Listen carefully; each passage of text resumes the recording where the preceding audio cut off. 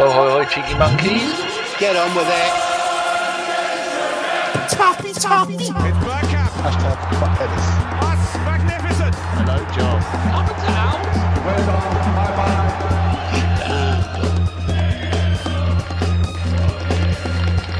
Be like the Arsenal. Be ambitious. Come on. Hello and welcome to A Bergkamp Wonderland. This is the radio show for the Liverpool 5, Arsenal 5, in brackets, penalties 5-4, Carabao Cup post-game show.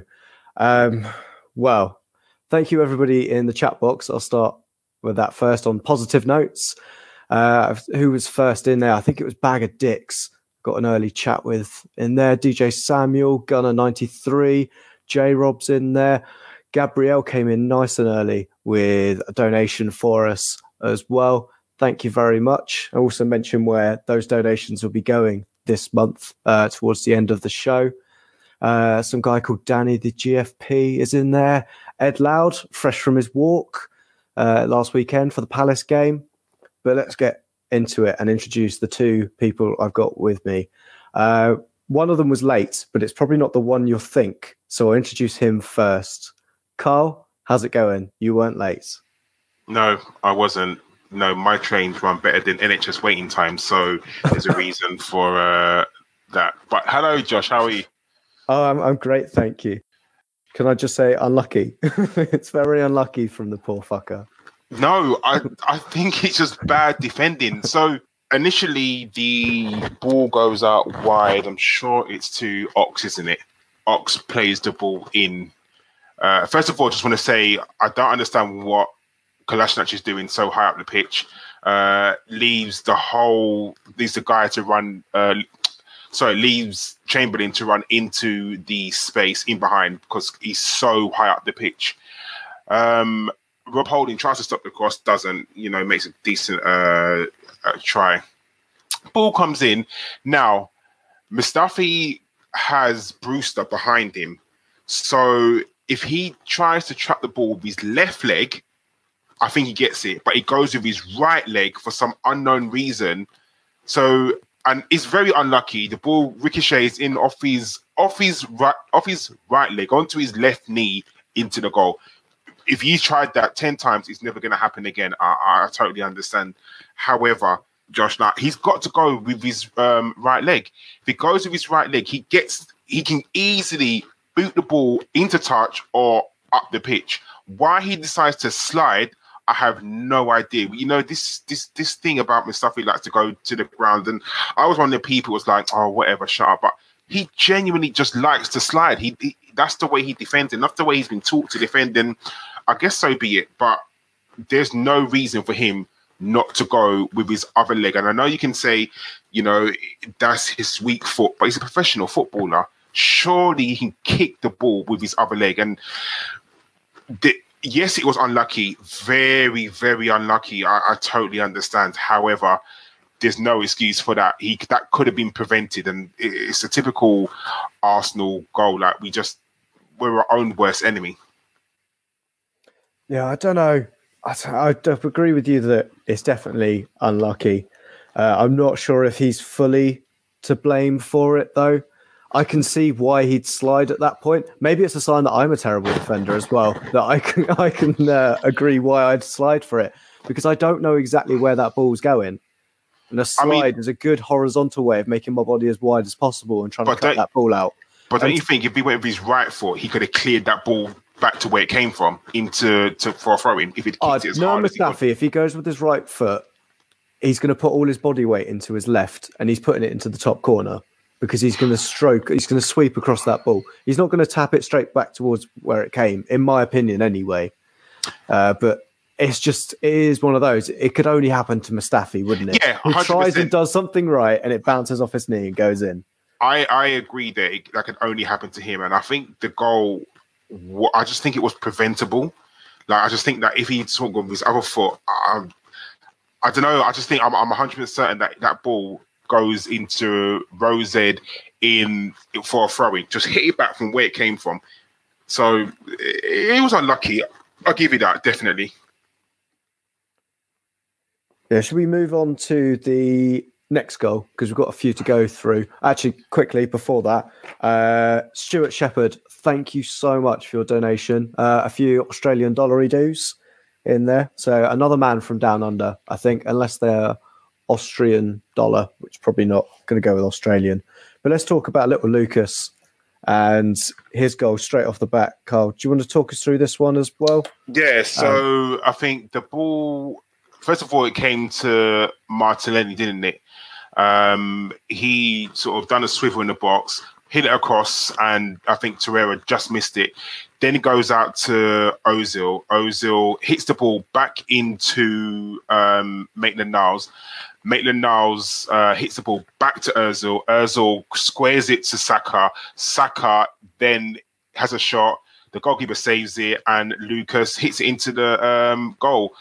Was there a hint of offside? Yes, it was. If VAR was in this game, it would have chalked it off, I personally think. But you know what? You take the rough of the green, like you take the rough of the smooth.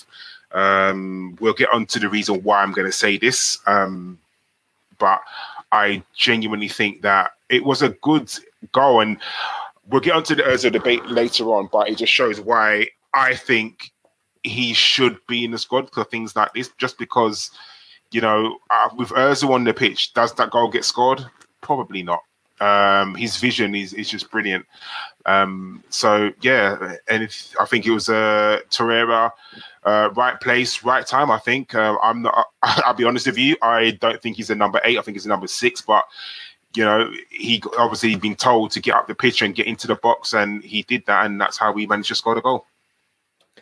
Yeah, I mean, should our defensive midfielder be like the fox in the box for us? That's my only question about it. No, you're hoping that another player would have taken the mantle and been up there. You know, maybe a Willock should have been there instead, or a Saka should have been in there. But you know what? As long as the ball goes into the back of the net, then I don't really care who scores. Yes, true.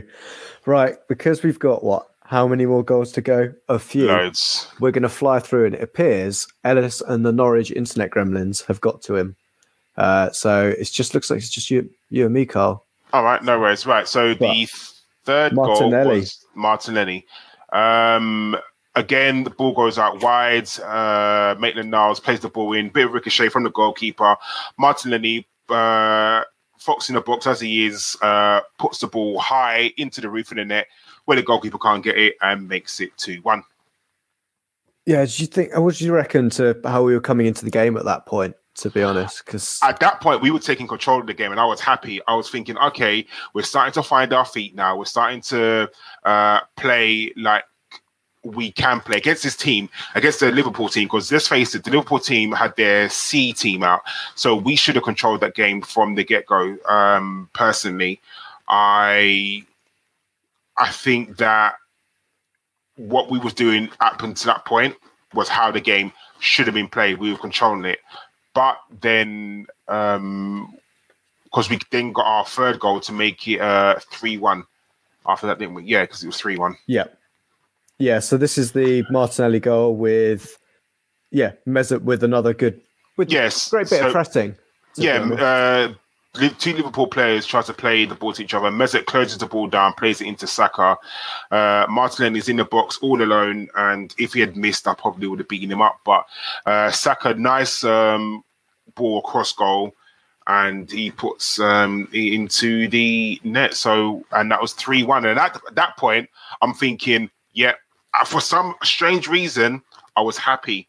And I allowed myself to believe that, 3-1 away to Liverpool. There's no way they're coming back, especially with the team that they had out. Like, I thought to myself, you know, I was comfortable. I was happy.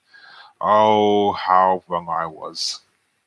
Oh, definitely. And we've just got Michael Hanneman has come in with a nice donation for us as well. Thank you very much. And he's got a question as well, Carl, and I'll ask this because I think it's personal at this moment, around Mesut Ozil and what you thought of his performance. Because, you know, what do you reckon to it, and whether or not we should have taken him off?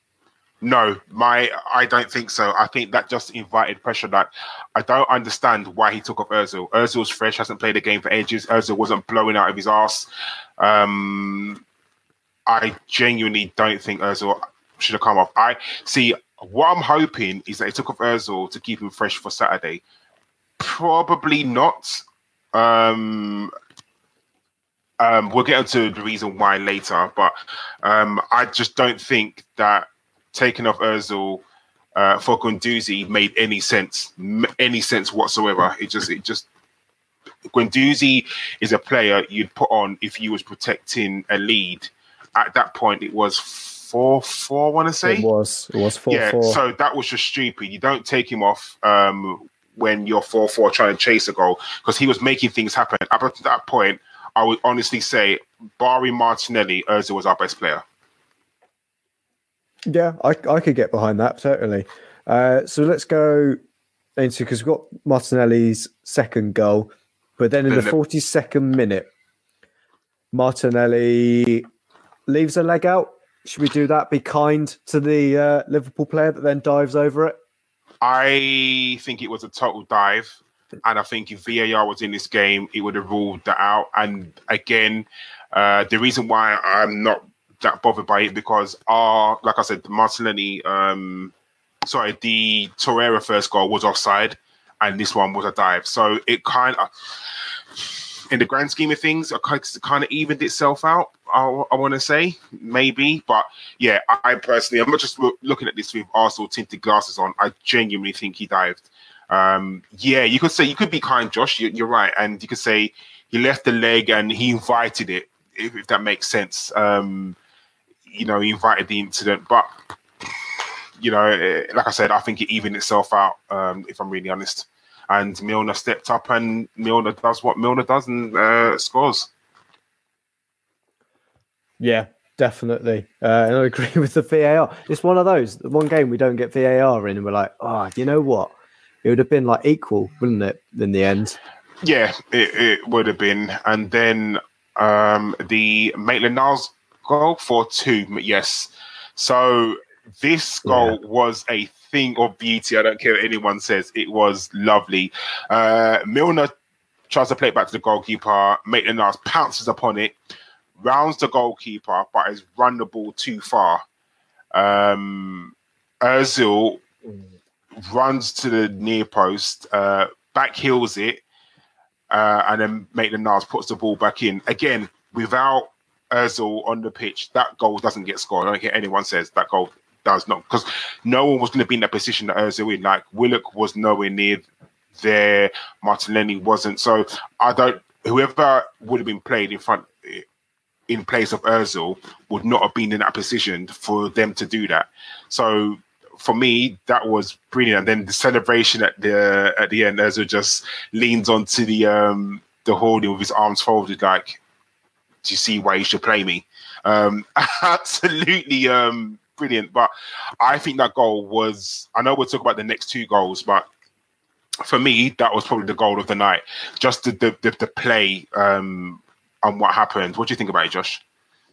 Yeah, I thought absolutely superb work again. It's great to see Mesut making that kind of run beyond the ball as well. You don't always see that from him. And to see him kind of come in there and then basically follow it in, because we've seen it before, where he'd kind of play it to the striker and then just let the striker go on with it.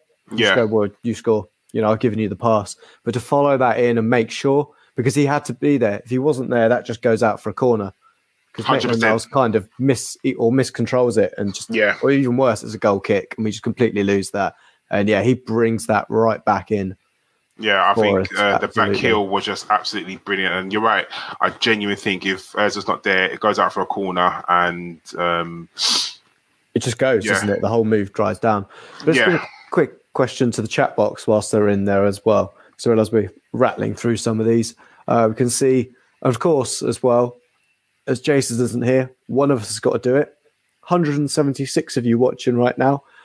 I've only got 50 thumbs up. To be fair, I'm surprised it's 50. So congratulations to all of you. We must have a Mesut Ozil in there, creating a lot of vibes and getting some thumbs up in there. But if you could give us a nice thumbs up, that'd be great, because I can see people like Joe Madeira 1993 in there, Milk Magnesia in there, Junior Gunner, Russ Morgan, The already mentioned Michael Hahnemann, formerly Noza, Joshua Page, who I think is just trying to work out if he's what he's getting for Chinese. Fair play to him. Zoidberg as well. All you guys in there are going great. And I've got a question for you as well. And Carl's already put it in there. What was your goal of the night? What was your goal of the night? Great so, minds. right, for all the people that aren't listening to us, just here for the visuals, they can read your question as well. And yeah, if you can collect those up, and we'll see who. We'll do a little vote. Work out whose was the best. If anyone says Oxlade-Chamberlain, though, get the fuck out. Well, that's the next goal to talk about, isn't it? It is. Right. Should we talk about that thunder bastard? Let's be honest. It was a good goal, wasn't it? I know we hate to say it. We really do, but it was a flipping good strike. It really, really was. He just robbed the ball from... I want to say Maitland-Niles. Maitland-Niles, again, goes with his wrong foot. Maitland-Niles goes with his right foot instead of using his left foot just to boot up the pitch. I have a problem, Josh, and not that sort of problem. We're saying narrow it down, mate. So I understand that people have a preferred foot. I totally understand. Messi is left-footed. There are some of the greatest players. I remember Davor Suker played for Arsenal. He was the most left-footed player in the whole entire world. However, as a professional footballer, you should be able to kick the ball with your other foot. Would you kind of agree with that?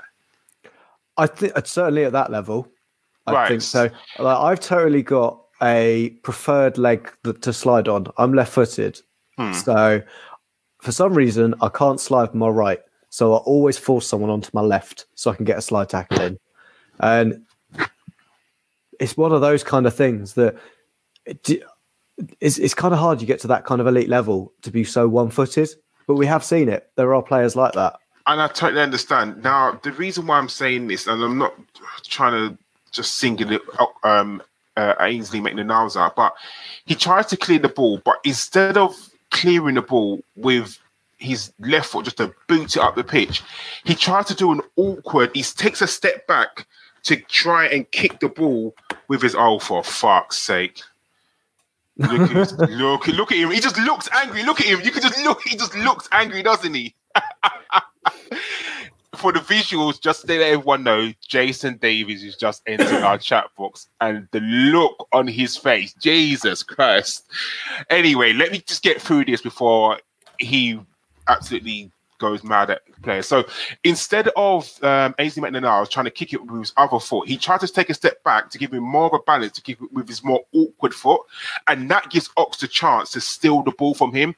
And then it's all she wrote, really. Like, I hate giving other players praise. I hate it, but it was a fucking good goal. And I'm going to enter Jason on this. Jason, I know you hate it. I know you don't want to give other people praise, but you got to give credit where credit's due, right? The Ox goal. Yeah, the Ox goal. What a finish. He's been clever. He's nipped in. I don't know if anybody's given Maitland-Niles the shout. Yeah, we've gone about that, why he went with his opposite. Where are your two central midfielders? Okay, that's the area that he's in there, that he's covering. Two central mids should be there. Right? Where's your right back in Hector? Right?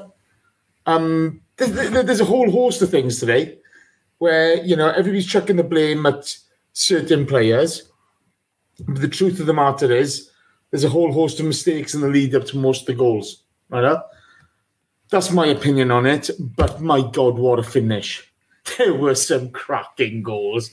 And that was an absolute screamer. One touch, hit, back of the net. Fantastic. We always knew he had that in him. Okay. It's one of those games tonight, boys. It's just a shame, Jace, isn't it? Because normally Ox hits one of those and he's on the losing side. Normally Ox hits one of those and it ends up in bloody in Everton's ground. In Vincent Park. Do you know what I mean? Absolutely. Josh, do you think that the goalkeeper should have done better or not? Because we were talking about that earlier. Yeah, it was kind of at him. I think the best way I can kind of describe it, a little bit like, did anybody see Pascal Gross's free kick against Everton at the weekend, where it's straight at Pickford? yeah, he's got a lot of power behind it, but it's still straight at the goalkeeper. And I'd expect Martinez to get something on it, anything. Yeah, but that was curving, wasn't it? You know, there was so much movement. He's got two hands. Stick one where he thinks it's going, another hand near it. Oh, are you boys in that sort of mood tonight? I think we might be. Okay. But yeah, that's where I'm at with that goal, to be honest. I know, he's let a lot go through him, to be honest. And probably picking him up for one of the goals that perhaps he's at least at fault. But I expect my goalkeeper to do a little bit more for it, to be honest. He was just generally quite weak, I think, for most of the game. Yeah, I don't think Martinelli had the best game. And then the first Origi goal. Yeah. It's almost like the Red Sea, or the Blue Sea, I should say, because the young Liverpool lad literally just ran straight through the midfield, not a challenge at all. Plays it into Origi. Origi does a spin move. He takes out both our centre-backs at the same time and hits it into straight out Martinelli. Personally, I think he could have done better with that one.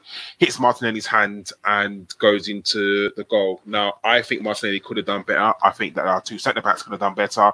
I think that Torreira could have done better. I think Willock could have done better. It's just a comedy of errors in that goal. But the fact that Origi got the ball, spun, and took out both our centre-backs at the same time, that is shocking. That is absolutely ridiculous that he can do that.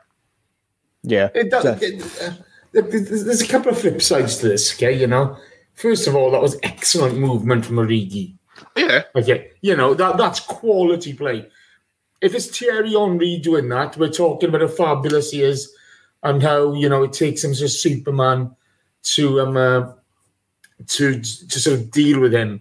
Okay, Origi, he took some really great goals tonight. If you want to be brutally honest, Rob Holding had a fucking awful game. Yeah, okay? I think so. Awful game. Joe Willock, up until his goal, was shit. Right? Saka couldn't string a couple of passes together. It's a midweek team, okay, who scored 5 goals away at Anfield. Some very, very good goals. We showed some really good moments, but it's still a midweek team where, you look at it, Mesut Ozil involved in all 3 opening goals, okay, playing really, really well, taken off. Well, let's go into that because that's the next thing I've got on there. And you mentioned the player that I thought perhaps was the one that would have come off in Joe Willock, because at the moment in time, we had no control of the midfield at that point. Liverpool had got the game in their perfect area. When Klopp's got that kind of perfect chaos for him. Nobody's got control of this game, but Liverpool have got all this pace and power coming through and just relentless. So what did you think, Carl, with that kind of move of bringing off Mesut Ozil and almost like shoring up that midfield with Torreira, Willock and Guendouzi rather than doing perhaps a straighter swap of Willock coming off? No, I think Ozil should have stayed on. I think at that point, you're chasing the game, aren't you? Because it's 4-4 and all the momentum is with Liverpool. Now, what are you trying to do? Are you trying to get the game to go to penalties or are you trying to win the game? With Liverpool, with the team that Liverpool had, they had a bunch of teenagers on the pitch. Let's just keep it honest right now. Liverpool's C team right now we lost to, and they had a bunch of teenagers on the pitch. Now, no matter who on our sub bench came on, we had an extremely strong sub bench. Personally, Ozil should have stayed because he was pulling strings at that time. He was finding his rhythm and he was getting into it. Like, why would you? Someone's right in the middle of having such a good game. Like, it's almost like. We'll get onto this later, but it's almost like Emre said, "Oh, you're having a bit too much fun there. I want to take you off." And it's kind of like, what? Like, he was absolutely pulling the strings for that game, and you take him off for someone like Guendouzi, who he's not the. Yes, he can. He's the sort of person that will drive the ball forward, but is he known for his assists? No. Is he known for his goals? No, not really. So, what? Unless you were just trying to shore things up to try and earn the draw to take it to penalties, I don't see what the reason why the swap for Guendouzi for Ozil was. So, Jace, just just to you, when we did see Guendouzi coming on, the game kind of slowed down a little bit, didn't it? We kind of gained some more control back in that. Do you agree with that compared to when it was with Ozil? No, I don't think we gained more control, funny enough. I'm seeing a lot of people saying, Emery's saying the plan was to play Mesut for 65 minutes. Well, you're actually seeing Mesut Ozil in his pomp, okay, contributing to the game, being creative, winning the ball high up the park, putting a real shift in, like he has done in every game he's played from pre-season through. Run him into the ground, give him real match fitness, leave him go, test his limits, okay? When Guendouzi came on, I didn't think we looked more solid at the back. I thought the game was, it was a real sort of cup match, back and forth. I don't think it really changed that much. In truth be told, in my opinion, you may look at it from a different perspective and think, oh, you thought we gained a bit more control. We certainly lacked more creativity. Do you know what I mean? We weren't creating as many chances. But we couldn't get the ball to our creative players because our midfield was shot to pieces at that beginning of the second half. And it was because of, I think Willock was just overrun, wasn't he? Well, Willock just had a bad day at the office. You look at Saka, you look at Willock, you look at all these youngsters. It's learning curve time. Okay, I keep on saying it. Right? You're not expecting these kids to be the finished articles yet. Right? Nobody's Patrick. There are hardly any Patrick Vieiras who are going to control a Premier League game at 19 years of age. They're just not. Okay, so you just want these guys to learn a bit from the game, to take something out of it, to build performance, to build those minutes in the bank. Now, yeah, Willock was shot to pieces. If you'd have replaced Guendouzi with Willock, I'd have thought that would have been a sensible option, like you said. The man you thought who'd come off, as it happens, he goes and smashes in a cracker afterwards, okay? Much to everybody's surprise. And what a beauty it was. But that would have been the sane, the sensible, the ambitious substitution. But we are where we are. Well, let's talk through that Thunder bastard. Carl? He gets the ball. I think Guendouzi gets the ball, doesn't he? And plays it to Willock. And Willock just runs. And I think Willock, do you know the ones where you're tired and you just think, you know what, fuck this. I'm just going to hit it. Like, I don't care. Hits it. And when it leaves his foot, you're thinking, because I was like, oh, what the fuck are you? Oh my God, what a goal. Because I was about to say, what are you doing, you dickhead? But do you know what? You give someone the credit, and that was absolutely beautiful. Like Jason said, I think that was an absolute wonderful goal. Like, I'm not just saying this, I think it was better than Knox's. I really, really do, just because of how he ran with the ball. And yeah, it was a thing of beauty. And credit to him. You know what? You can't take nothing away from him. Yeah, he didn't have a good game, but at the end of the day, he's got his name on the score sheet. And, at that point, for 5-4 or 4-5, you was thinking, you know what? Maybe, just maybe. Like, I thought there was going to be another goal in there. I genuinely did. But you were starting to believe at that point that, maybe we could actually win this. Do you know what I loved about that, okay? He's had a tough day at the office, and he's still got the ambition to take that shot on. Do you know what I mean? He's still got the balls. He's still got the ambition to take that shot on. And, when you say hitting the ball from that far out, you can talk luck, you can talk whatever you want, okay? But to have the self-belief, to have the, to have the bottle to take that shot on at that point, magnificent. It was a bloody belter. Yeah, it was brilliant.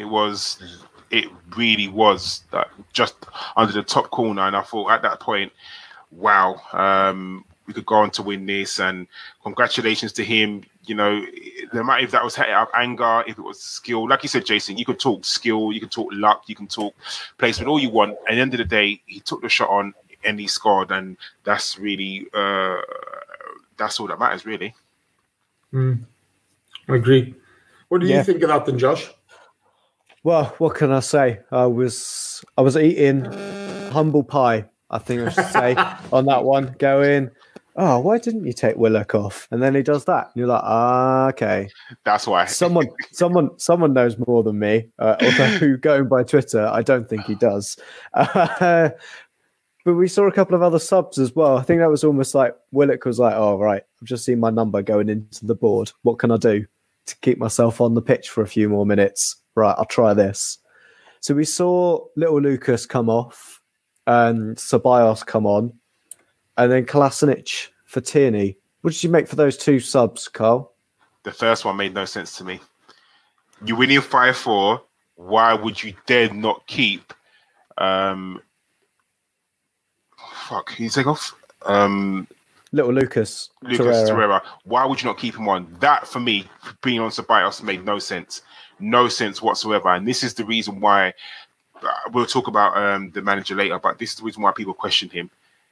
Why would you not play your club's best defensive midfielder in the defensive midfielder role and just tell him to sit back?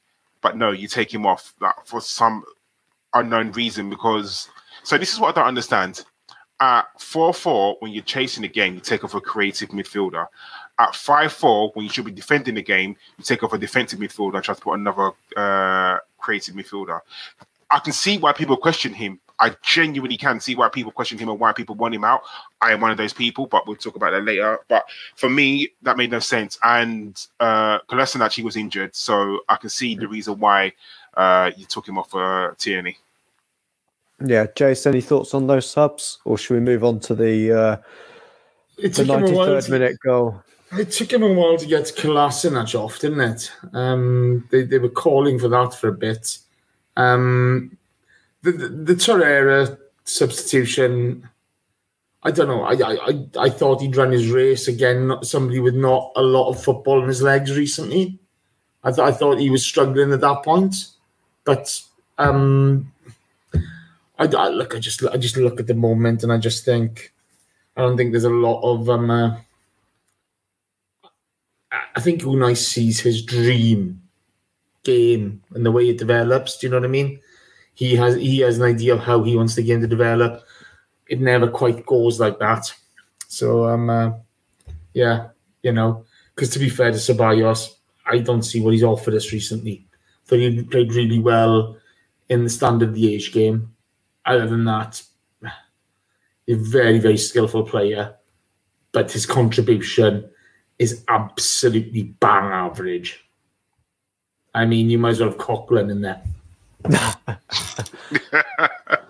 I mean, it's like with I was to say, if he was actually playing defensive midfield, it'd be fine, right? Yeah, instead of playing this box-to-box nonsense. And this is why, again, as fans as we can, as spectators, we can question Emery and ask them questions. Why? Why would you not play him in defensive midfielder when he was the best defensive midfielder in Italy when we first bought him? Do you know, it's things like that he gets questioned on, and the reason why people do want him out, because the decisions that he makes, and I know people will say, well, he knows more about football than you've forgotten. Not necessarily. Just because he's in the position that he's in doesn't mean he knows. Well, he might do, I don't know. But I can see why people question him, and he just makes really, really wrong decisions, it seems. I gotta be honest, okay? All this thing, he knows more about football than you've ever forgotten. He's forgotten more about football than you'll ever know. Bullshit. Have you seen the teams that fucking idiot puts out? Okay? Yeah, I mean, that was certainly the case with Wenger. I'd completely agree on that one. But yeah, not being funny. This is the thing, okay, football managers, certain situations suit them brilliantly. It's perfect. It's a nice fit. Everything goes their way. Okay. And other situations, right, or, there's not something not quite right. The man, the club doesn't fit the ethos that the manager has. It doesn't make them good or bad managers. It just means it doesn't work at certain clubs. Do you know what I mean? And it's this thing of they know more than you. They got coaching badges. I see a lot of donkeys around there with coaching badges. They don't know anything about football. It's just, it's not always easy, is it? No, Jason, I mean, half those pundits have got coaching badges. You know? Can I ask a question, both of you, just real quickly? Do you think the job is too big for Emery? And I'm saying that because I know people say, well, he managed PSG, but the team they had at PSG, he should have cakewalked the league every league, and I know he lost out to Monaco. Chris Carpenter could have won that league, okay, with that team. But do you honestly think that this job at Arsenal is a bit too big for him? Josh, do you want to go first? Yeah, I'd say no. I don't think it's too big for him. Maybe we've got an inflated thought of how big a club we are. I don't know. But PSG is a pretty massive job for any manager. You know, but with the team they had, I'm not being rude. I know I would say the French league and all sorts, but with the team they had against the players they had, and that, let's face it, that Monaco team that won the league that year was an exceptional team. It was absolutely just the players that they had were just ridiculous. But with all the money that he had to spend, he should have won the league every single year, and he didn't. So. But he also doesn't spend that because he's not a manager. He's a head coach. You know, the guys upstairs bought the players for him. Do you think that Unai Emery, the manager that we now see, would have said, I want Neymar and Mbappe in his team? No, he'd have asked for 2 new fullbacks. He wouldn't have asked for 2 attacking wingers in that regard. His best success came with when he was with Monchi in Seville. And you know what? Monchi's greatest success came when he was under or working with Unai Emery. There was that, as Jace just said, sometimes you find great coaching pairs. You know, great coaches need great systems, and they found the perfect system there. And it's not, and maybe it's a sign that both of those people have gone off to do separate things on their own, and they've not done as well. I think it's one of those things. Okay, so I saw a Gab from Shewar a few months ago. We were just shooting the breeze and what have you. And we were talking about Arsene Wenger, and he said, Arsene Wenger with David Dean, invincible. Arsene Wenger, post David Dean leaving, it fell apart a little bit. You know, you need that yin to your yang. I don't think the Arsenal's too big a job for anybody. I really don't. I don't think there is such a thing as too big a job out there. I just don't think Unai's embraced the role. I think he's come in with preconceived ideas and he's sticking to them. I think he's come in, he wants to do it his way. There's not been enough give from Unai, or he's not embraced the challenge as he should have. And I think he overthinks things far too much, and I think he's made a rod for his own back. Do you know what I mean? It's a bit like the Ozil situation, where you can't have a player of that quality or that the quality, ability, that profile, just sit not even in the matchday squad. You can't. Okay? And you can't keep on changing the story all the time. It's not this, it's this, it's then going on, me and the board have made this decision. You've got to embrace this role. You know? You saw when Arsene Wenger, well, I don't know, you're a bit young, aren't you? But when Arsene Wenger came to this job, I remember thinking, who the hell is he? You know, I've never heard of you, mate. But he came in and he just embraced the role. He had a good relationship with David Dean. He embraced the role. He took it forward. I don't think Unai's done that, and I think that's why he's paying. It's gone this way for him. I think it also doesn't help that the person he was going to do that with then fucked off to AC Milan in December. No. Raul and Sven were the guys who got Ivan to sign this guy. There's a load of nonsense about Ivan, him being Ivan's hire. He's not. Raul and Sven changed his mind, you know. The reports are all there. Ivan wanted Arteta. Okay? Now, he was only ever hired as the coach. You know, we'll get you the players. You make the best of them. He didn't like the players he was getting from Sven. Raul had the power issue with Sven. Sven goes. Nothing much has really changed in his mandate with this team. Nothing much has changed. Okay? And that's the problem. Nothing's changed on the pitch or off the pitch, really, for him. You know, Raul's gone and got the players that he wanted, supposedly, apart from Zaha. You know, we just haven't seen that change on the pitch. He's stuck in a rut, and he ain't going to get out of it. Yeah, I think it's one of those. He needs direction as a head coach, doesn't he? We were a bit directionless above. Would you agree with that, Carl? That because of all the changes we were seeing at the same time, no one was ever there to put the structure around that a head coach kind of needs, because that structure was ever changing and it didn't help. Didn't help him. I think for so long, Arsene Wenger was the be-all and end-all of Arsenal. The buck always stopped with Arsene, didn't it? And I don't remember it's about Arsene because he's left now, but I think for so long, everything revolved around him. I think when certain people now had to start doing their jobs, per se, they didn't know how to do it.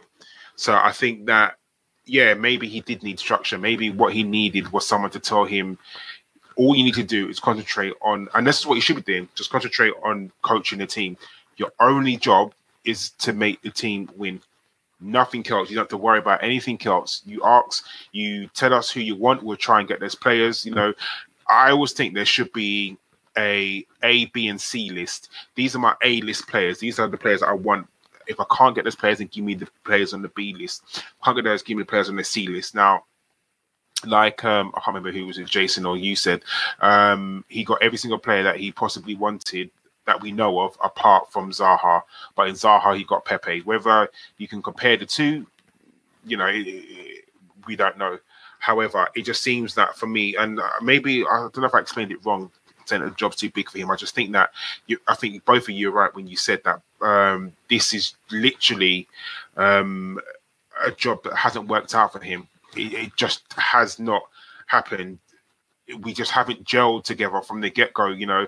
And I know we can mention the 23 games unbeaten at the start of the season, but even then, I remember me, you, and Jason being on this, talking about the games and saying we're winning and that's all good, or we're drawing, but the style of play is not good. We are playing boring football, and that hasn't changed. We haven't played exciting football. I genuinely think of all the games that Unai has been in charge of, I can remember 2 games that's been exciting, and that's this one tonight and the 4-2 against Spurs at home last season. Apart from that, I can't remember a game where I really enjoyed watching under Unai Emery. And it's just, that's ridiculous. Sorry, what about the Fulham game when all of our fans started singing "We've got our Arsenal back"? What about those? Oh, the one with the Aaron Ramsey goal. That was. I know Jason smart then. But that Aaron Ramsey goal was a thing of beauty. But even then, if you know, that's what 3 games. That's it. That's not good enough. It's not good. It's not good enough for the fact that 3 games out of all Unai Emery's games that you can remember that we played good in, the rest of them have been shambolic and shit. So it hasn't worked out. Now, we could sit here and we can debate about whether he should go or not. I'm sure if you were to ask the serious question, should he go? I think everyone would say yes. Then it obviously leads into more questions on who do you replace him with. You know, do you give it to Freddie to the end of the season? We don't want you-know-who. I'm sorry. I really, really don't want him. And we all know who I'm talking about. And then there's other names. There's candidates out there.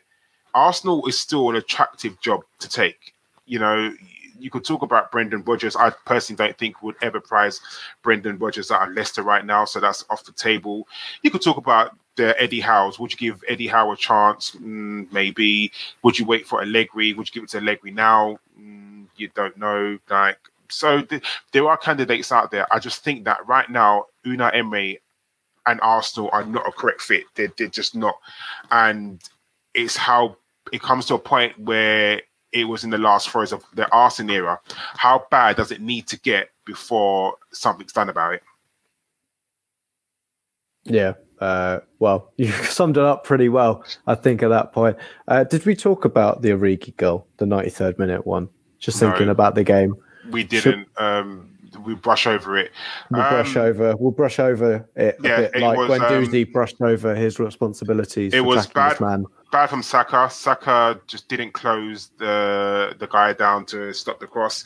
Very, very bad. The ball comes in. Guendouzi, ball goes over his head, and I hate to say it, great finish from Origi. It's just a comedy of errors all around, wasn't it? We're just not stopping the balls coming into the box. We're not stopping the balls when they're in the box, and they scored, and just it hurt last minute. It's just fucking ridiculous. Why is it that Arsenal, and this seems to be a recurring theme, why can't Arsenal defend? Why can't Arsenal defend? And I don't know. There's a systematic, fundamental thing wrong with Arsenal and their defending. Ned, I'm sorry. Okay? It's not. It's purely and simply we don't have the midfield pairing, okay, who are athletic enough and defensively minded enough to cover the back four. When you're pushing your full backs that high up, okay, you're inviting pressure through. Now, no disrespect to Matteo Guendouzi, he is not defensively disciplined, okay? Today, you look at it, Ceballos, Guendouzi, nobody playing that role was particularly great at it, okay? But we don't have those players in the squad. You look at Liverpool, everybody can have a pop at Henderson, everybody can have a pop at Keita or Fabinho or whatever, but they know their role. Who's the Dutch lad? Wijnaldum. Yeah. The athleticism on that guy is phenomenal. Absolutely phenomenal. I don't think, you saw Joe Gomez in that Liverpool defence tonight. He looks great alongside VVD playing the first team because he's got two guys screening him. Okay? They take their defensive responsibilities seriously. We don't. I don't think we're... if you brought in a Benitez, for argument's sake, if you brought in a Mourinho, there's a lot of piss being boiled over names and stuff like that. At the moment, Unai's still the man, okay? But if you brought in two guys like that, they would sort the defensive side of it out. They would, okay? And, you'd see people, being given specific roles. You can't go balls out all the time. Not unless you're going to commit, and we haven't had that attacking edge, have we? I mean, what I would say is that Liverpool side didn't have a defensive midfielder in it either. Right. They started with Oxlade-Chamberlain and Keita next to Lallana, and to be fair, they conceded 5. Yeah, but we had a defensive midfielder on that field for 4 of those goals. But he's playing 8, isn't he? Yeah, I was going to say, did he play in the number 6 role? Because I don't think he did. Like we just talked about on the first goal, he was in the box. What's our defensive midfielder doing that far up the pitch? So, again, it boils down to, is the manager deploying him in the wrong way? Are they just ill-disciplined? Who knows? You could ask one question and you're leading to another question. But this is the problem. John Bernstein, we love John Bernstein. He's part of the crew, isn't he? Torreira at 6, Guendouzi at 8, Ozil at 10. Sounds great, okay? But we've got Guendouzi at 8, and you saw in the first goal, the one which he scored, okay? You saw he tried to do that little Cruyff turn that the Rambo loved so much, okay? This is a guy who scored an overhead against Spurs last season. You can tell he's not as adept as other players. Like Willock in front of goal is far more effective, Willock today was kind of missing in action. So, you're one man down there. We don't seem settled at all, do we? We don't seem settled in our midweek midfield. Going forward, we look great. Going backwards, we're poor. And on the weekend midfield, we just look all to hell. If you're telling me Guendouzi's an 8, he's got an engine on him, to be fair to him. He's not got pace. He's not really creative. Defensively, he has major issues. But he's young and he's going to learn. He's by no means the finished article, is he? No, and I think he's a 6. And Torreira is probably a 4, if we're going that way.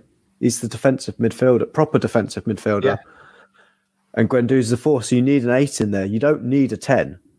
This is the thing, though. You have so many different options, so many different perspectives. Do you know what I mean? Who knows who's right? And until you actually play these guys in these positions, you're never going to find out. No. I've got my own views on this.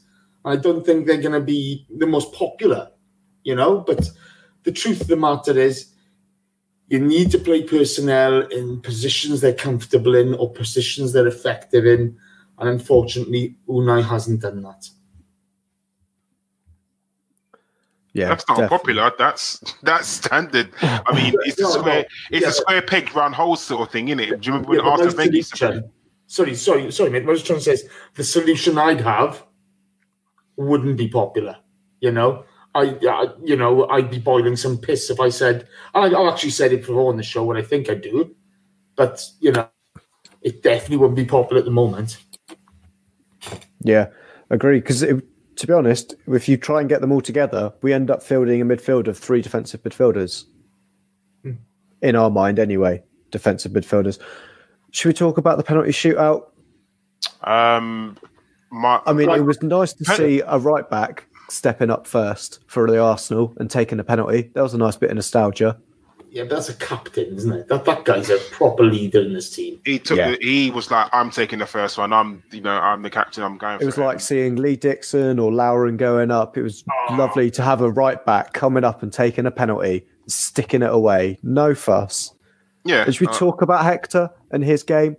I think straight from the off. We can either start it from the first one to come out from Sunday, and then we saw him give his jacket to the mascot because it's fucking freezing up here at the moment. That was nice. Can I say something?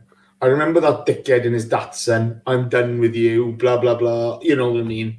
All that nonsense with Hector Bellerin.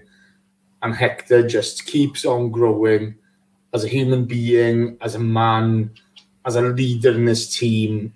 And once he's back in the first team, they're going to start slating him again because everybody's going to ask him to play high and he's going to be missing in action. Do you know what I mean?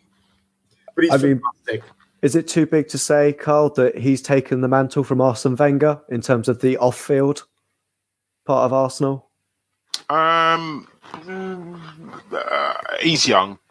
He's going to have a few mistakes in him. So you have to understand that footballers aren't robots. These guys are young millionaires.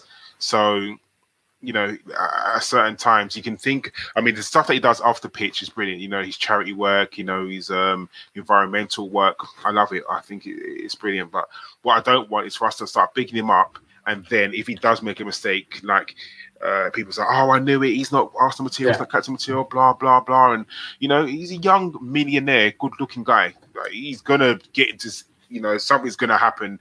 Let's face it. Do you know what I mean? And I just don't want everyone to start bigging him up. And then if he does make a mistake, then start bringing him down, which that's what I really don't want. So, but yeah, you're right, Josh. I think today he had a very, he had a captain's game, didn't he? It wasn't the best, but I think he was a solid 7 out of 10. I think he was a proper leader today. He's got such fantastic self-belief, isn't he? Yeah. In everything he does, okay, he's got self-belief, he's thoughtful, he's caring, he's competitive on the pitch. I just think the guy is I think he's a good bloke. Bloody good bloke. And I think that's what we kind of need in this squad as well at the moment. So let's talk about some other players and their performances. Should we start with the man who divides very much opinion across the fan base? And, it's almost split with some people of their views on the manager themselves, and Mesut Ozil. Carl, what did you think of his performance I think he had a good game today. Like I'm not Mesut Ozil's biggest fan, not in the slightest. I genuinely think he was, apart from maybe Martinelli, he was our best player on the pitch. He pulled the strings. He did what Mesut Ozil does. He found the pockets of space. He was popping up passes here and there. He got assists. There was nothing more you could have asked for from Mesut Ozil today. Maybe a goal, but that's the bit asking for too much. But I think today he had a very good game, and had he had stayed on the pitch, I think the outcome would have been different. I can't say that for sure. Like, I'm not going to say, oh yeah, we definitely would have won 6-3 or whatever it was. But no, I think he had a very good game today. Jace, do we need to contextualise it that this was against a Liverpool reserve side? I mean, they're no Ludogorets. Well, let's be honest, okay, the manager's not even putting him in the matchday squad for anything else, so he can only play what's in front of him. Yes. And he was excellent tonight. He showed exactly the same way he was against Forest, against Watford, and in pre-season, he was excellent, okay? He didn't hide. He put himself out there defensively. He was good, was it the second or third goal where he wins the ball high up? He did everything he needed to do. And don't get me wrong, everybody's heard me slagging down Ozil on this show. Everybody's heard it. I don't mind giving it in both barrels. But at the moment, he screamed out. It screamed out what we've been missing in this team.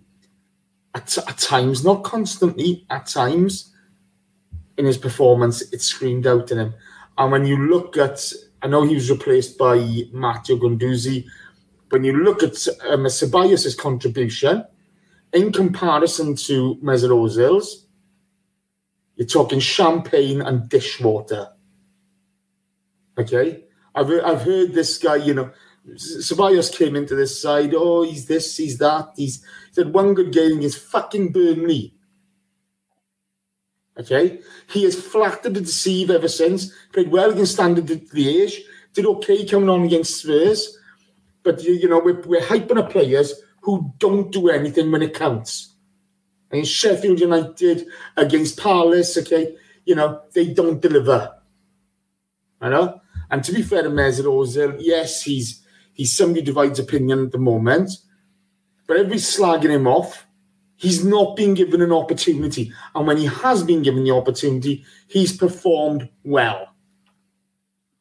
End of story. So, I think it's about time. Who's going to last longer at this club? It's going to be Mesut Ozil, not Unai Emery. Because at least somebody's, having a go. Yeah, do you think that what we've seen from this performance as well is also a bit on, what has been said before the matches about the way that Unai, and it was a source from the board as well, and Mertesacker all saying that Ozil needed to up his game. I can't remember seeing Mesut Ozil putting in a pressing performance that he did this evening in games previous. I think that's down into the team, though, isn't it? I mean, yeah, I agree with you, Jason. Press in ones, do you? And Unai hasn't exactly had a pressing. He hasn't had an agenda of pressing. That's not been a tactic we've used at all. And when you look at it, actual competitive starts, what are there, 3 or 4 this season? So, I mean, I think some of the narrative from the likes of Raul, Unai, and Pear, some of it will be kosher. Some of it will be, that's what we believe. Some of it will be towing the company line as well. There's a grey area in between everything that's going to be the actual truth. How this develops is going to be interesting, and we're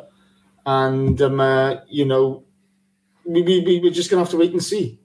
Yeah, let's talk about a man who I think pressed incredibly well from the front, Carl, and scored 2 of our goals. Unfortunately, gave away a penalty as well. That young Brazilian man that is now being nicknamed Gabigol by the Arsenal Twitter. What did you reckon to Martinelli's performance this evening? Can't fault him.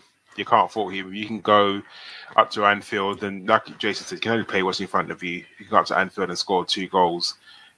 You're doing something right. The guy literally is scoring loads and loads of goals. He's playing well. He's up and down the pitch. The fact that he conceded a penalty just shows how much he runs, because our striker was in our opposition box trying to defend.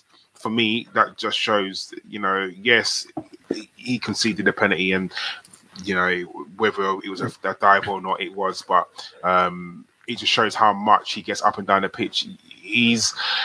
For me, he is getting to be possibly our number 2 striker rather than our number 3. And I think that, like I said, we'll have to start looking over his shoulder. at Martinelli because he is brilliant, and I think he's probably pushing maybe for a league start soon because he can't just have cup games. We're out of the League Cup now, so you're only going to play him in the Europa, and then we haven't got FA Cup until January. So for me, Martinelli is definitely getting to be our number 2 striker, and I know Lacazette always will be because of the partnership that he has with Aubameyang. But you got to give him praise. He's got 7 goals this season now. He's got more goals than Marcus Rashford, and Marcus Rashford's meant to be the next coming of Andy Cole. So, credit where credit's due. Absolutely brilliant from Martinelli today. Jace, what did you reckon to Martinelli's performance? Are you on board with Carl that he's now like our second choice striker, or do you think he's still a young guy? I still think he's a young guy. I still think we need to manage him properly. Okay, I think look when you look at Willock, Saka, AMN, Guendouzi, Emile Smith Rowe, all these guys, Martinelli. This is part of a learning process for them all. Okay, you've just got to leave them develop properly. You play them when you think the time is right. I think the boy Martinelli's been sensational, absolutely sensational. His bravery, his footballing intelligence, his effort, everything about him smacks of delivering. He plays with no fear. He has a go, and his intelligence off the ball is excellent. I know he gave away a penalty tonight. The lad bought that penalty. Okay, he went over like he'd been shot. Do you know what I mean? It was a bit like Carl going over there. Do you know what I mean? Straight over like that. But I just think he's such a fantastic talent. When you talk about somebody who's come in and actually delivered on a regular basis, this boy's done it. I'd sign him to a new contract here and now. Okay, and see how he develops. But they're going to have to start giving him Premier League minutes, 10 year, 15 there. And he's going to have to start all Europa League games on FA Cup when they come round. They're just going to have to do it because he's somebody who looks like he's ready to be developed quicker than everybody else. Do you know what I mean? But you've got to bear in mind, he's still a young lad. He's gonna fall off a cliff at some point. Do you know what I mean? There's going to be a dip in form, and we've just got to manage that correctly. Yeah, absolutely. Right, so that's the end of the game. Before we move on to questions, I'm not sure who's going to read those out yet, but what I am going to do is go into the chat box. But what I might do is, much like he entered, like I'd probably say like The Undertaker coming in and WWE, he needs some entrance music, really. But Jace, do your thing. We're at 220 and I've got 90 ups and 1 down. Do you know what? Okay, I see people in this chat box, okay? There's been some really interesting stuff said in there today. I was part of the chat box earlier on. I was quite enjoying it. There's the odd one or two who are a bit divvy, but there you go. It's just the way it is. But 95 likes. 95 likes. We've just gone through, okay, a 5-all game at Anfield. We've gone down to penalties, okay? We've let ourselves down on penalties. And you think 95 likes is all right? You think that's acceptable? Who do you think you are? Unai Emery subbing off Mesut Ozil after 50 minutes? Kyan Jackson's all the way from Jamaica in that box. Now give some bloody likes, okay? And get us up to 140, please. Because this is not gone. It's not on. You don't go up to Anfield, score 5 goals and fucking lose. No, you win. So be winners and start tapping that like button. Come on, let's get going. Thank you very much. Tappy. Back to you, Josh. Cheers, Jace. I think that's kind of got the message over, people. If not, thumbs down. Yeah, and we'll see what that means. Right, Carl, do you want to hit us with some questions? Yes. Sorry, I'm muted myself. First one's from John Bernstein, and he says, "What's wrong with Martinelli? Why can't he ever get a third goal?" Josh, take that. Why can't Martinelli ever get his hat trick? He's only young, right? I'm just going to be happy he's getting braces every so often. I think it will come. Let's put it that way. He can't get a hat trick every week, otherwise Real Madrid or Barcelona will pinch him off us. So let's keep it level for the moment. All right, Jason. This is from Junior Gunner. It says a lot that Liverpool didn't care for this match. Klopp was grinning through 90 minutes when his team were 2-1 down. It's a damning indictment that Liverpool 17-year-olds and we bottled it. What are your thoughts? Do you think we bottled it? Well, we know we bottled it today. Is there a reason why we bottled it today? Yeah, there's a whole host of reasons, isn't there? Look, I remember when our son used to put the kids out for this game. We were taking the mick out of everybody else. They're in a strong position. Their focus is the league. It's as simple as that. Their focus is winning the Premier League this season. This is a bonus. As far as Klopp's concerned, he's seeing Ryan Brewster getting minutes. He's seeing the boy Thomas getting minutes. Is it Thomas? He's seeing Joe Gomez getting minutes. It's win-win for him, okay? He's top of the league. He's 6 points clear. He's got lovely new teeth. So is Unai, by the way. But, it's all gravy for him, okay? He's seeing a good game of football and he's seeing players develop. So he's got nothing to he's got nothing to worry about, okay? As long as it becomes an injury-free, he wins today. As for Unai's under pressure. You could hear beginning the match, the Mesut Ozil songs being sung. That's like, from all the fans, that's a great big fuck you, Unai. And he knows it. He's under pressure. You could see the difference on the benches. One bench is smiling, enjoying the game. The other one, it's a big deal, okay? It's just a build-up of pressure at the moment. And unfortunately, Unai's either got to turn the ship around or the pressure's going to build and get too much for him. It's as simple as that. Okay. Julian Summerwatt says, your opinion on Vieira as our next manager. Josh? Yes, works for me. To be honest, I'd be happy with Vieira as our next manager. City wanted him. They were buttering him up. They had him at one of their sister clubs. He's now at Nice doing an all right job. I mean, the only thing that goes against him is our current manager came straight from the Farmers League. So that could only be maybe a bit of a warning sign. Didn't his team, Nice, lose to a Division 2 team today? I want to say.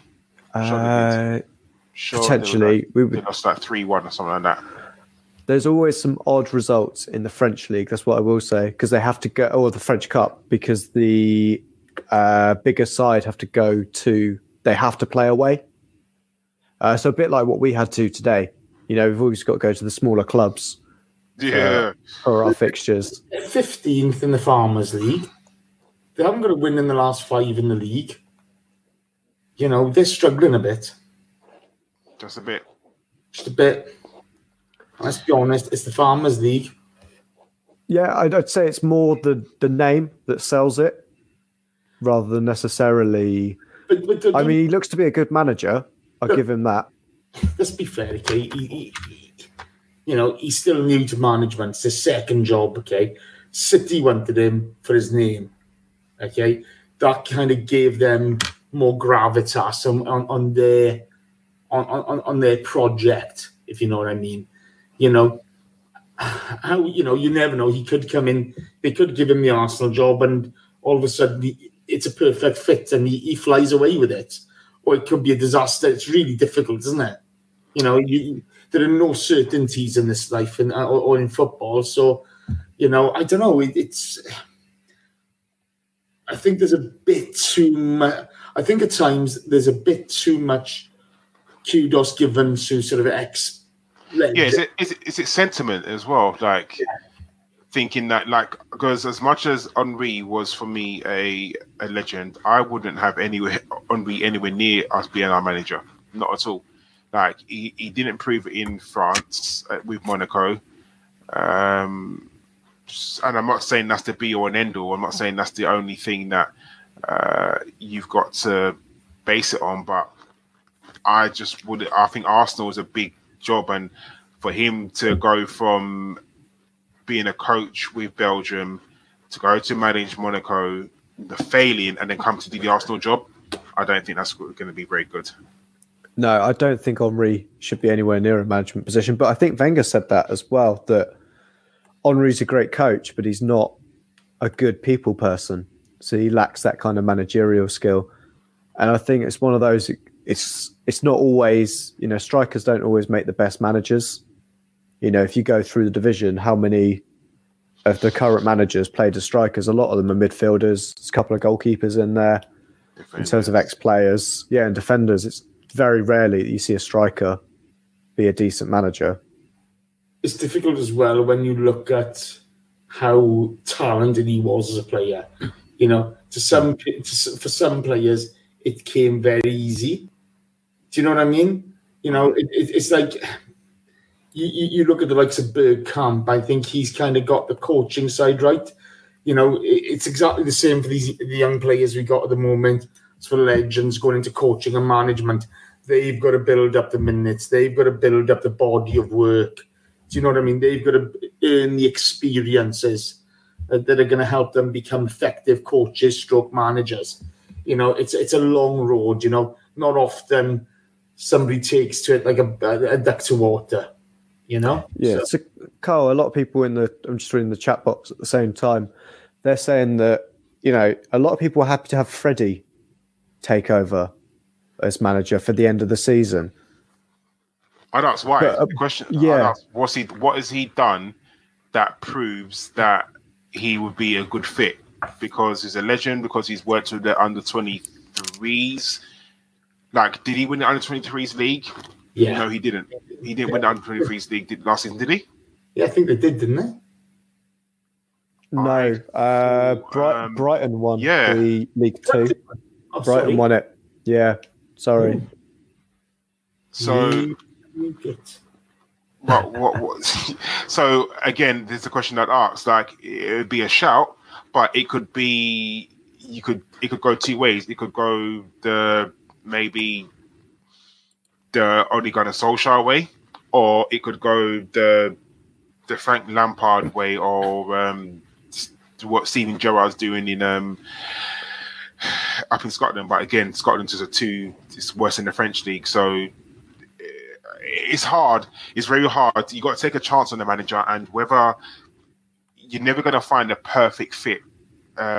We was blessed with finding Arsene Wenger and having him for so long, and maybe he stayed there a little bit too long. Probably the perfect phrase of he was just there too long, unfortunately.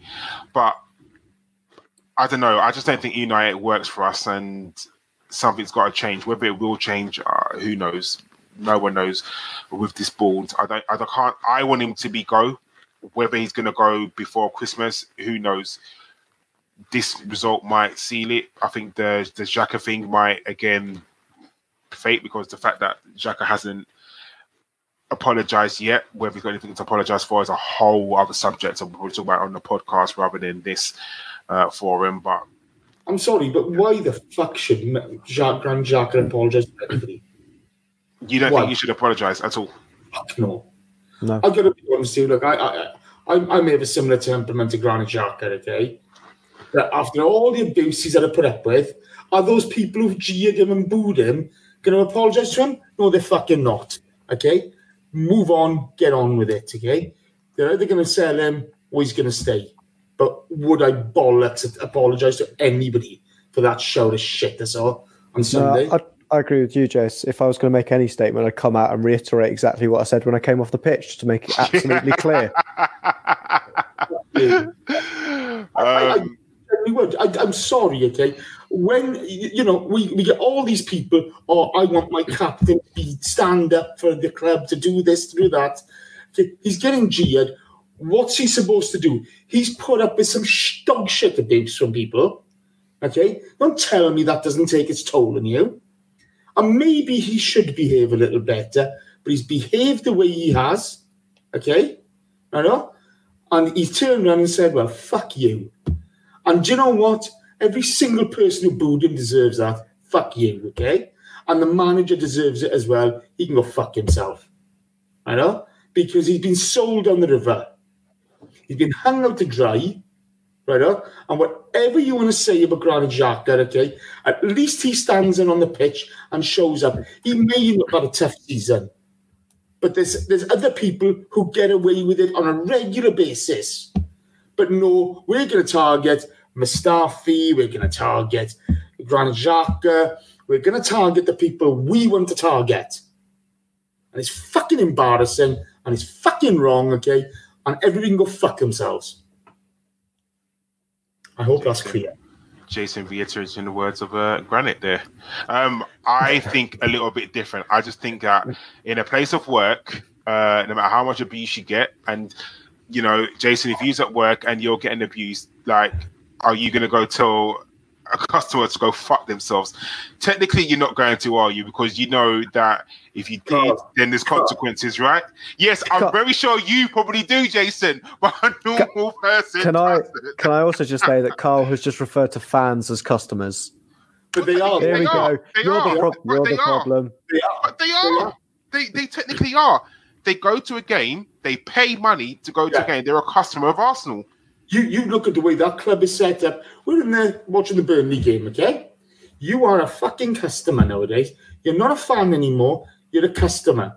And I don't know many of the jobs where you get 60,000 people having a pop at you. I remember watching Aaron Ramsey getting booed. Hey. Okay. I remember watching Aboué getting booed. And my heart just sank for these guys. And don't get me wrong, we all get caught up in silliness now and again. I'm sure most of the people booing him think, I wish I'd have done that now. I'm sure they do, okay? It's human nature to get caught up in it now and again. But sometimes, okay, sometimes it's right to apologize, and other times it's right to just say, actually, no, I'm not going to. I don't need to put up with that. You saw this. I see people saying, Torreira's got to toughen up. Are you joking? Are you absolutely winding me up? You're seeing the abuse of one guy by 60,000 people, okay, and now somebody else has got to toughen up because he's got an iota of humanity in him. I'm sorry. I think we don't like snowflakes anymore, Panny. We've got to toughen up. Well, a guy has stood there until 60,000 people have go fuck themselves. If they think they can treat him like that, and I take my hat off to him. I take my hat off to him because he stood up for himself. And you can turn around, you can disagree with me, and you're not wrong in disagreeing with me. You're not wrong, okay? I just think from my perspective, I won't be spoken to like that. I won't. And I'm sorry, I don't think he deserves that. You see Ian Wright giving it large, okay, on the TV. I remember him hanging out the window of Highbury, arguing with Arsenal fans. I'm fairly sure there was some dodgy words said there. There's a lot of people who've got a history of doing stuff like this. Okay? Why put up with it? Yeah. I agree and I don't agree at the same time. I agree that he shouldn't have to take the abuse 100%. Why should he? He shouldn't have to. No one should, especially what he's done through. However, I still think that there are. I don't think that he helped himself by doing all the cupping of the ears and doing all the gestures. That I don't agree with. And when you're doing that, you kind of bring it onto yourself. So then. Do you know what I mean? It's 6 to 1, half dozen the other. There's two sides to the story. Nobody's coming out to this smelling roses, No, are they? hell no. No one's coming out smelling nice. But I think now and again, okay, even though you know, okay, I'm not saying he's 100% right. You know, I do think he could have handled it better. Of course I do. But sometimes the bow breaks. He's been abused with his wife and kid in the car. You know, he's taken all the online abuse. This is a build-up of nonsense, okay? And it's every snidey little fucking comment which adds to it. It's like the Mustafi business. It's every snidey, it's Mustafi, what do you expect? You know, it's every snidey fucking comment that adds to this. And don't get me wrong, none of us are in this internet. I include myself in that, okay? None of us are innocent in this. And yet, you know, it builds up to something like that. And now and again, good for you, I think. I think good for him. Because he stood up in front of all those people and he said, fuck off. I don't need your shit. Fuck off. Club's still got to pay him. What's the problem? Yeah. One more question and then we wrap this up. And I will ask Michael Hanneman's question.